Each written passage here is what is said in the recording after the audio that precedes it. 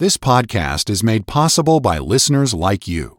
Please be sure to subscribe and share with friends and family. To help support this ministry, please visit walkwiththeking.org/donate. Thank you for listening. All right, thank you very much. And hello again, radio friends. How in the world are you? You doing all right today? I trust so. Bless your heart. Hope things are going okay at your house. Well, some of you struck a rough day, or a rough night, as the case may be, because some of you listen in the evening hours, I know. Whatever is happening in your life just now, remember, if you know the Lord Jesus Christ, you are in His hands. There's no good or bad luck for Christians, just the will of God, step by glorious step. Look up and trust your blessed Lord. And if you're going through the ringer and things are rough, look up, say, Lord, I don't like it, but I'm yours. Glorify yourself through this. See me through. He will. You'll learn that after you live a while. Things aren't always the way you wish they were. And life has its hurts and its disappointments, as well as its joys and pleasures. And when you strike the rough times on the road, you just look up and say, Lord, I'm yours. And He sees you through. Hallelujah for that. You and I have been looking at John 17, and the last time we got together we were looking at the 21st verse, that they all may be one, as thou, Father, art in me and I in thee, that they also may be one in us. One heart, one mind, one commitment, one Lord. One spiritual dynamic on which we depend. These are the things that bind us together. One inspired word, God's inerrant inspired word, the Bible, for us in these days. And one Savior who died and who rose again and who lives to be our intercessor and who is our coming King. One in us. Now, the ultimate convincing proof of the gospel's legitimacy is the presence of God in the believer. Look at this, the end of this verse 21 with me, will you? That they also may believe. That they also may believe. Now you got the little Greek word hina, the purpose word, in order that. In order that. What is the purpose of this Christian experience? It is to become the ultimate convincing proof that Jesus is who He says He is and that He can do what He says He can do. Bob Pierce, who is now with the Lord several years, leukemia took him a few years back, great heart for God, the founder of World Vision, as you know. Dear personal friend, and of course a co-worker in the early years, a co-worker in the work of Youth for Christ. He was preaching in Taipei, over there in the Republic of China, on Taiwan. And there was a large rally that had been scheduled in the stadium, and Bob very frequently took a very simplistic approach to the gospel, and on this occasion, he simply said, Jesus is who He says He is, and He can do what He says He can do. Jesus, our Lord, very clearly claimed to be God in the flesh, and He said that the person who believed on Him, committed himself to Him, would be saved, and life would be different and changed. And so our brother Pierce preached in that fashion. Well, all of the dignitaries were there. Madame Chiang Kai-shek and others were there, and it was a great meeting, and there were many people who responded to the gospel invitation. So the meeting finished. The night went on. Early the next morning, our brother Pierce was at the airport to take off for Tokyo and then to catch a plane to the U.S.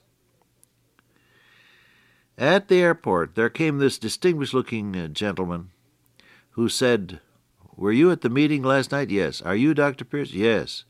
Did you say that if I committed myself to Jesus, I would know that he is who he says he is and that he can do what he says he can do? And Pierce said yes. He said, I have to talk with you. Just at that moment, the flight was called, and Bob Pierce said, oh, I'm sorry, I have to get on the plane. I'm sorry, I can't stay and talk with you. And so he got on the plane. But when he got on the plane, here was this gentleman who was also on that flight, it developed. And as soon as they were airborne, he came on over to where Bob Pierce was seated. He said, now tell me more about this. And Brother Pierce opened the gospel to him, and the gentleman said, I want to trust him now. And so he got down on his knees right there in the aisle. The flight attendants were walking back and forth, and they had to step over him as he was kneeling there in the aisle right beside Bob Pierce's seat. And he gave his heart to the Lord Jesus. And when they got to Tokyo, he said, I have to talk more with you. I have to learn more about this. Well, Bob said, we're going on such and such a flight to the U.S. We can't stop and talk. He said, I'll see you.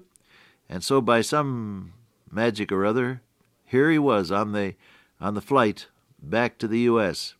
And Bob said they had a kind of a Bible conference all the way across until they landed. It developed that this was a highly placed official who was going back to the U.S. to purchase X-ray equipment for a hospital.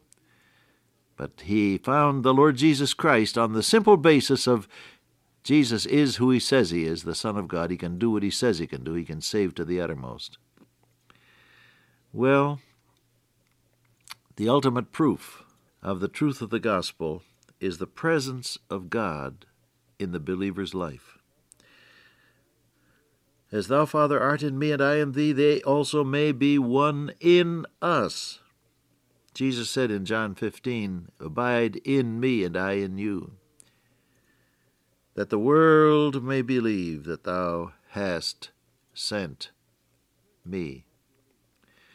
The turning point of unbelief is the rejection of the concept of God in the flesh. You can find people all over the world in many different countries representing many religions who will speak to you in friendly fashion concerning the influence of Jesus, the teachings of Jesus, the followers of Jesus. They will speak to you in friendly fashion about these subjects. But when you turn the conversation to the idea that the Lord Jesus Christ is God in the flesh, God incarnate, you find immediate resistance.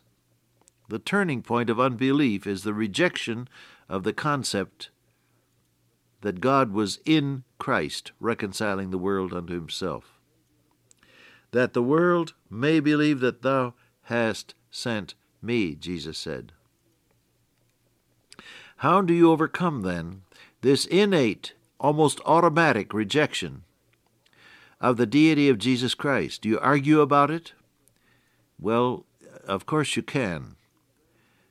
But I have seen very few people converted by argument. Polemics and argument and debate very rarely, so as I've observed it at least, change a person's heart attitude. You don't change human nature by argument. Any married person knows that. You could argue with your spouse all life long, and some do, but very little change is experienced as a result of that. And so you can argue about the deity of the Lord Jesus Christ. And although your logic may be perfect, the human heart still resists. Right? Well, then what do? He said, I in them, thou in me, that they may be one in us. The presence of the triune God, Father, Son, and Holy Spirit, in you is irrefutable proof that Jesus is real.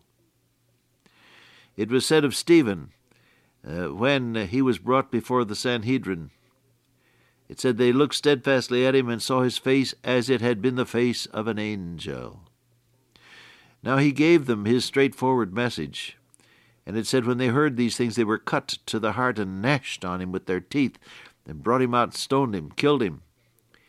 And as he died, he looked up and said, Lord Jesus, receive my spirit. But the proof of the truth of what he was saying was in the presence of God in his life. Does that say anything to you and to me today? The Lord Jesus wants to be so real in our lives that he himself becomes the ultimate proof of the truth of the gospel. How do you accomplish that? Well, look at verse 22.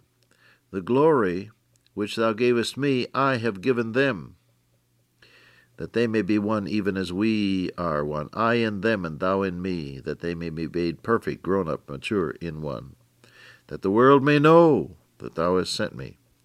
Verse 21, that the world may believe. Verse 23, that the world may know that thou hast sent me and hast loved them as thou hast loved me. Now, what is this? He said, the glory which thou gavest me, I have given them. Go back to John chapter 1. He said, concerning the Lord Jesus Christ, we beheld his glory, the glory as of the only begotten of the Father, full of grace and truth. What is the essence of the glory of Jesus? He is the embodiment of God's grace. He is the expression of God's truth.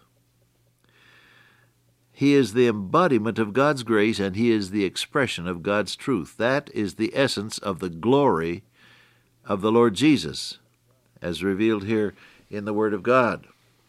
Now, when the Holy Spirit is in control of your life and mine, what happens? It says, with great power, I'm looking at Acts chapter 4 verse 33, with great power gave the apostles witness, there's the spoken word, the truth, of the resurrection of the Lord Jesus, and great grace was upon them all. So there you have his glory. The glory is of the only begotten of the Father, full of grace and truth. The concept of God's truth, spoken and proved in your life, the concept of God's grace, resident and shining through your life. And he said, that is what I've given them. Why? So the world may know that you've sent me and that you loved them. Well, we get at this the next time we get together. It's a blessed, wonderful truth, and may God fill your life with his truth and his grace today. Father God, today may we be one in thee through Jesus our Lord. Amen. Till I meet you once again by way of radio, walk with the King today and be a blessing.